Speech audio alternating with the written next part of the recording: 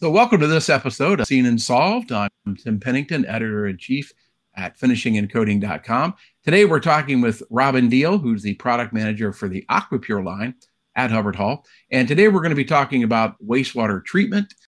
I'm Tim Pennington, and you're listening to Seen and Solved, brought to you by Hubbard Hall. Better results, less chemistry. And the topic that is going to be really what Robin gives. Robin, you give this talk a lot when you're out in some of the chapters and associations. 7 things I wish I knew about wastewater treatment, correct? I do give it. A couple of other smaller local chapters have asked for it. I think it's something that we kind of change up a little bit to keep it interesting, but the 7 key points are always there for us. My publication, we've had in the past month 2 incidents where we've had shops who sort of weren't paying too close of attention to their wastewater.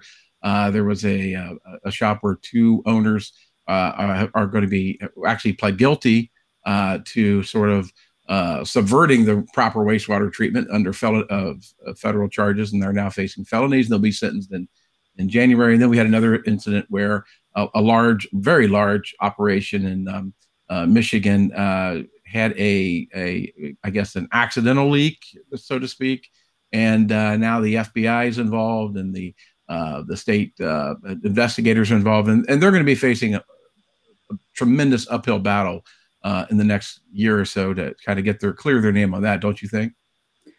Definitely. We've seen an increase in incidences with manufacturers not fully understanding laws and regulations around their industrial wastewater treatment across the Southeast as well as the Midwest. And even out in California, we're seeing an increase in these types of incidences where I don't think that most manufacturers understand how critical it is that they follow the law for their pre-treat permits. I think because they are pre-treat permits and their wastewaters are being discharged to a city, they feel like the city should be able to treat as well and be their backup plan. Unfortunately, right. That doesn't work. That doesn't work. Doesn't work, yes. Municipal plants are not set up to treat industrial wastewater. They're set up to treat human waste, stormwater runoff, and restaurant waste, stuff like that, more biologically based. And so in our industry, specifically metal finishing, when we discharge untreated water to the cities, we can wreck the city wastewater treatment plant. We can kill their entire biofilm, biological activity, and then they can no longer do their portion of the treatment safely. Right. Yeah. It's going to be, it seems like it's going to get very important. And I guess the fallout of this is going to be, you're going to see a lot of more, I'm sure every wastewater, every treatment city in Michigan is now going to pay even closer attention to facilities like plating operations now. So they're going to bring heavy scrutiny. So it's important. This is a very important topic. So let's start off, like I said, 7 things I wish I knew about wastewater treatment. And I think you started to answer it real quickly there, but what exactly is wastewater treatment, and why is it critically important to any of these operations? So wastewater treatment at its core is the removal of contaminants from water that has been used for some purpose so that it can safely be discharged back into the environment, or it can be recycled back into a useful purpose. For metal finishers, that is the removal of the metals that we have in our wastewater. It's the removal of chelation that ties those metals up. Some instances, it's the removal of phosphorus that can impede a healthy environment if the water is discharged in the environment. So that is what wastewater treatment is. And there's a multiple ways to do it. But like we were talking earlier, it's critical that it gets done. There are rules, regulations, and laws set in place that says if we don't treat our wastewater prior to discharge, we can be fined heavily and possibly go to jail. As you mentioned, the 2 owners of that one facility will be going to jail. Right. Or excluded from the system, correct? I mean, the one in Michigan, I think they couldn't operate. The city said, nope, you're not gonna give us anything. And so where do you go then, right? You're completely out of business if you don't get it working properly because you can't tap into the municipal system, correct? That is correct. Yeah. So let me ask you, why does it, what makes metal finishing wastewater treatment so complicated for some places? Some do it very well, right? They have systems in place, but why is it so complicated for others to treat? It depends on what the metal finisher's doing. If they don't have a lot of chelated cleaners, if they're not doing electroless nickel, which is heavily chelated, if they're not putting a lot of organics, if there's not a lot of sterates in their wastewater, it's pretty easy and straightforward to treat. So that's one side of it. The other side is there is no set, everybody has the same discharge when they do a pre-treatment permit. A city in Charlotte, North Carolina may give a nickel plater a limit of 2 for their nickel discharge, 2 milligrams per liter, where a city in Boston, nickel metal plater in Boston may have a limit of 1.5. There's a lot of variances in city to city, state to state, and then a lot of variances in what types of cleaners are these guys using, what types of metal finishes are they doing, with knowing what your limits are where you're at. We have a plater in Michigan that has a zinc limit of 0.4 and another plater in Michigan that has a zinc limit of 2.6. Right. So what you're saying, so they give them limits, I know, on zinc and nickel and copper and certainly hexavalent chromium. They give them all these limits of what they'll allow, correct? That is correct. Yeah, and that's where they've got to meet them. And it sounds to me like what compounds the problem is how the operation comes in and tries to treat these chemicals, which sometimes makes it worse. Correct? That is correct.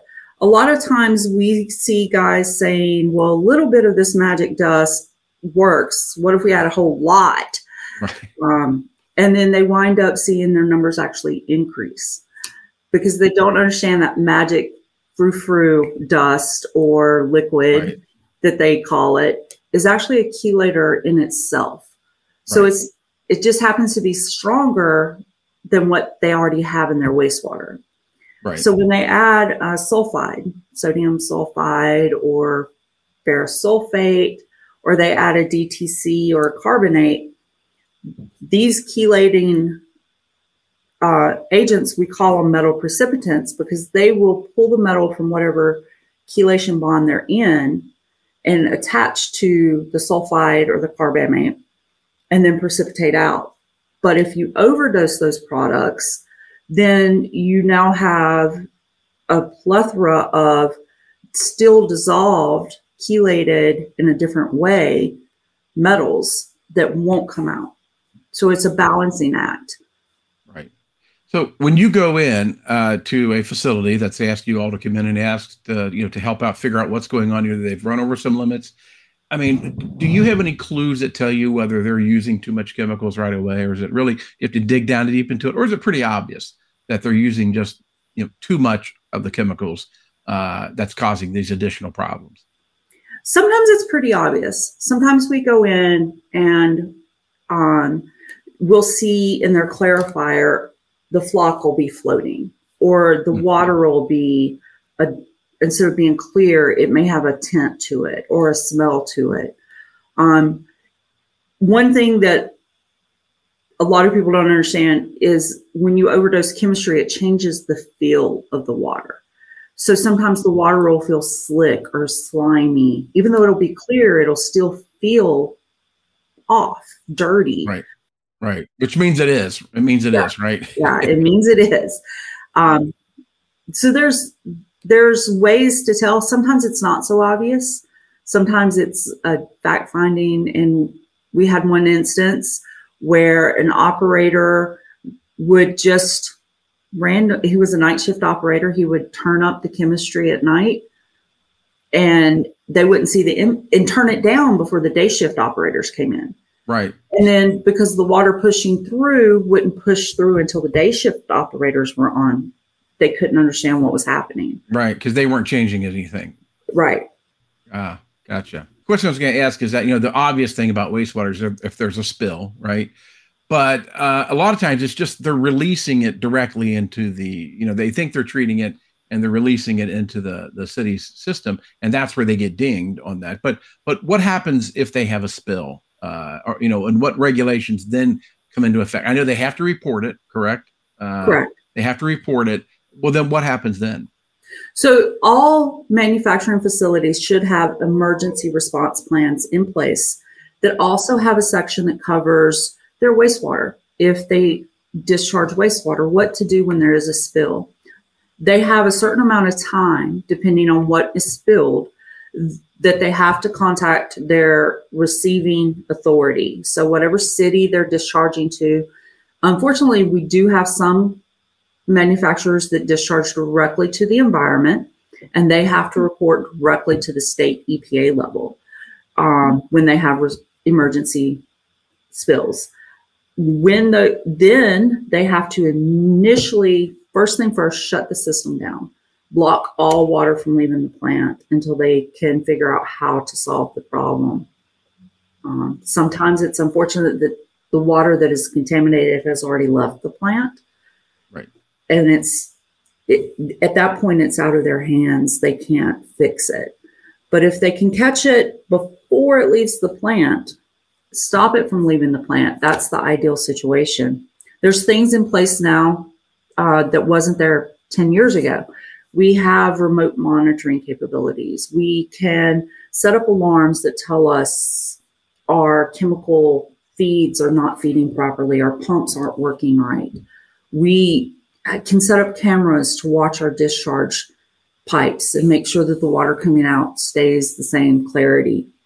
So if we employ those and we utilize them the way they were designed, we will see a decrease in these instances of unnecessary spills to the cities. Right, releases. In the case of the one in Michigan, the reports have come out from the state that the alarms were overridden over 460 times in a matter of an hour and a half. So that didn't work, right? And I know the state and the town there asked them to come up with an immediate plan, which they tied it into their system-wide ERP, which is probably a smart move, correct? So that it cannot be overridden. That if there's an alarm, everybody in the facility, especially those monitoring it from afar, will know what's going on. And that seemed to be the problem here, correct? Is that it was just a localized alarm. But I guess the advice would be to put it into the entire ERP system so everybody knows what's going on. Right. So we have seen some plants that don't have remote monitoring capabilities where the alarms only alarm at the wastewater system. And what they've done to combat that is they've put big flashing lights over the wastewater area and speakers throughout the entire plant so that one alarm, nobody's really worried. But if 4 alarms go off, whoever is running the plant, whether it's the plating line manager or the maintenance manager, the actual plant manager. Now they're going to be aware. Now they're aware. And they go and say, hey, what's going on?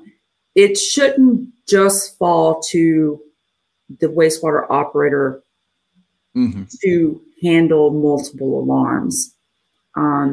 Because sometimes wastewater operators are stretched thin. They're running the plating line. They're taking parts, they're moving parts for the manufacturer around, and they think it's just alarming because it's broke and I'll fix it in a little bit. Right. And so they override the alarm. Well, even if they have a dedicated wastewater operator, correct? A lot of this is sort of the second or third job on the job description, isn't it?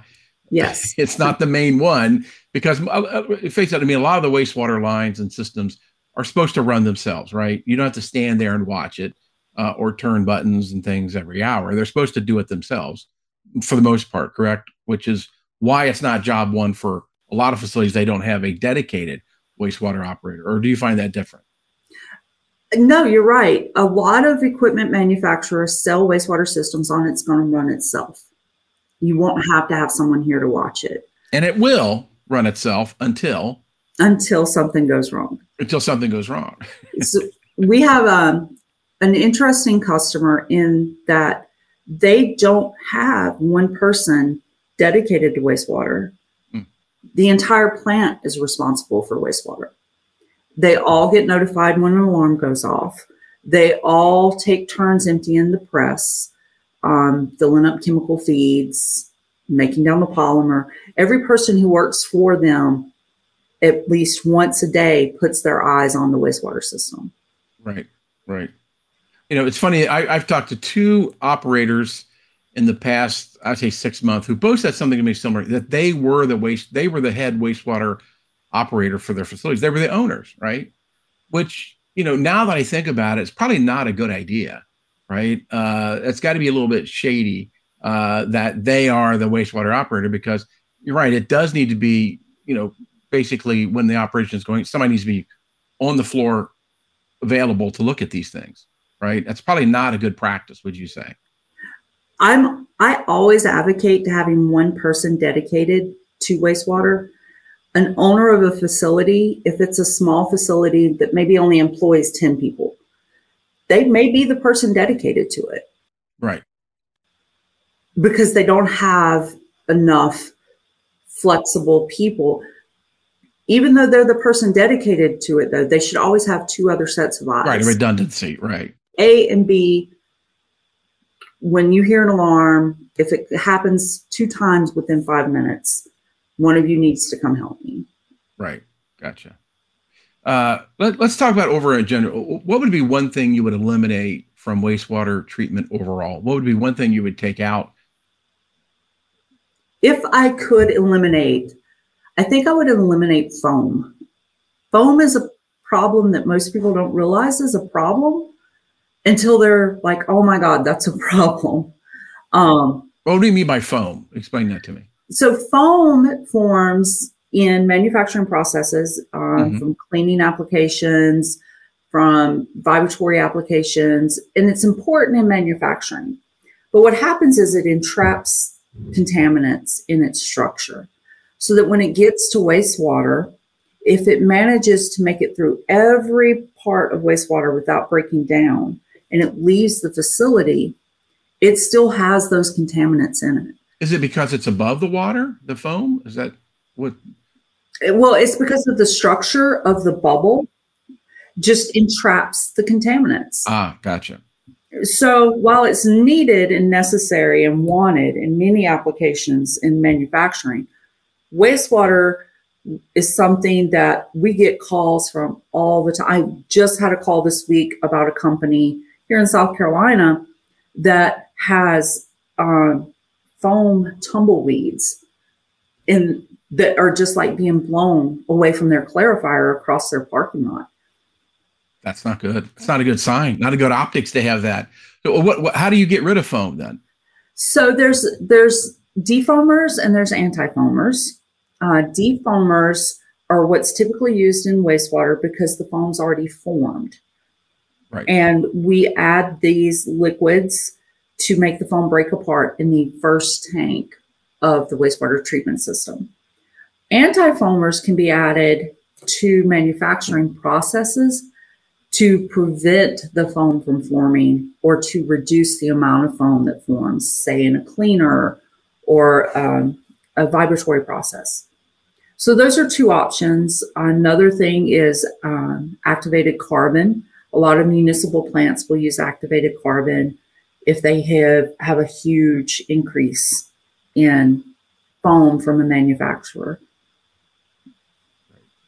But and these are products that you all would sell to, be able to put right into the system, kind of eliminates it right away then with that. Another thing that we see that a lot of people don't realize is if you have a heavy solids load in your wastewater, specifically from vibratory finishing, you will see an increase in your foam formations in wastewater. So you really need to pull your solids out of your wastewater. I've often heard a lot of shops talk about they would love to go zero liquid discharge. And I'm assuming that speaks for itself exactly what it is. They're not sending anything to the city or the municipal wastewater treatment, correct? It seems like that's got to be very expensive. But what is zero discharge? So zero liquid discharge is exactly that. When a manufacturer says we would love to go zero liquid discharge, that's our ISO 14001 standard. That's our end goal for environmental. We don't want to discharge any liquid. What that means is they're going to take their wastewater, they're going to remove every contaminant that needs to be removed, and they're going to put it back in process. Mm-hmm. Now, how far down the line do you want to go with that? How clean does your water have to be? Right. Do you need deionized water, or would distilled water be adequate? Or do you need tap water clean, which still has some contaminants? Maybe it's not got the same metals in it, and you're going to use it for non-critical rinsing. It can get very expensive very quickly to go to 100% zero liquid discharge. A lot of those types of systems have evaporators, they have membrane filtration, they have distilling units, they have sludge drying units. So each component, can cost a couple $100,000 to build a system like that. So when we have a customer that tells us we want to go zero liquid discharge, we have to really ask them, what do you think that means? What would that look like for you? And maybe it's not 100% zero liquid discharge. Maybe it's a 50-50. Maybe you recover 50% of your wastewater for non-critical buildup of like container tanks. You get it as clean enough to do that job. And then the other 50% you discharge. Right. Well, water costs are extremely high, right? And a lot of these plants and I read somewhere where, there's only really 3% of all the water on the earth that's available to humans. So it's going to be a priority and a commodity. And in some areas of the country, it's very expensive. And some of these shops are using, thousands of gallons a day. Does that reduce the amount of water that they're using every day, or is it with a zero charge system? Water recovery systems will reduce the amount of fresh water that a manufacturer is bringing in to make up, whether it be from the city or from a well that they have on site. Water recovery systems are not quite the same as zero liquid discharge. Right. And they're not as labor intensive in some cases. It involves running the water through carbon filtration to remove the organics, and sand filtration to remove the solids. Perhaps they're doing some metal precipitation, but if it's mainly from their cleaners and rinses, there's not going to be a lot of that. So those types of systems have a lot smaller footprint. So as manufacturers, we draw the water from our communities, whether it's from the water table, from a well, or directly from the city. It's our responsibility to ensure that we use that water safely and with purpose, and we don't waste it. Right. And that we treat it with the respect that I think it deserves. Right. I was going to say, can there be a return on investment of the zero discharge equipment by saving the water usage? Is there, because I've heard some people say, well, we were using 40,000 gallons a day, and we went down to, I guess if you're zero discharge, you're recouping a lot of that. But is there a possibility to have a ROI that would it would pay for itself, or is that just not? Is it too high of a cost to do that? What I hear from a lot of our customers when we work with our equipment partners to give them a zero liquid discharge system, all the bells and whistles, they're going to discharge zero. They're going to capture all of the water, all of the steam, is that it is too expensive right now. The technology's just not there. So then we start scaling down things, and we find that comfort level for them where maybe they're recouping 50% of the water. The equipment is within a 5-year ROI, and they're happy with that. Everybody wants to be environmentally sustainable. We want to do the right thing, but at the same time, we have to run facilities. We have to pay our employees. We have to pay our taxes. We have to turn a profit to stay in operation. And we can't spend that entire profit on wastewater treatment. Gotcha. Last question, just, as we try to solve this problem of wastewater. So, why should a manufacturer care about wastewater treatment? I think we mentioned earlier how, the heavy hand of the law will come down on you. But, why should they care about having a proper wastewater treatment system in place? For me, we should care because we live in the cities and the towns and the communities where we draw our water and we discharge our water. We don't want to pollute our population. We don't want to kill people. And unfortunately, a lot of the metal finishing processes have extremely toxic chemicals that are used. That's first and foremost why we should care. The second is how do we truly understand our cost to manufacture a part if we don't understand our water cost? If we don't understand 1 gallon of wastewater leaving our facility is equal to $1 of profit or 50 cents of profit.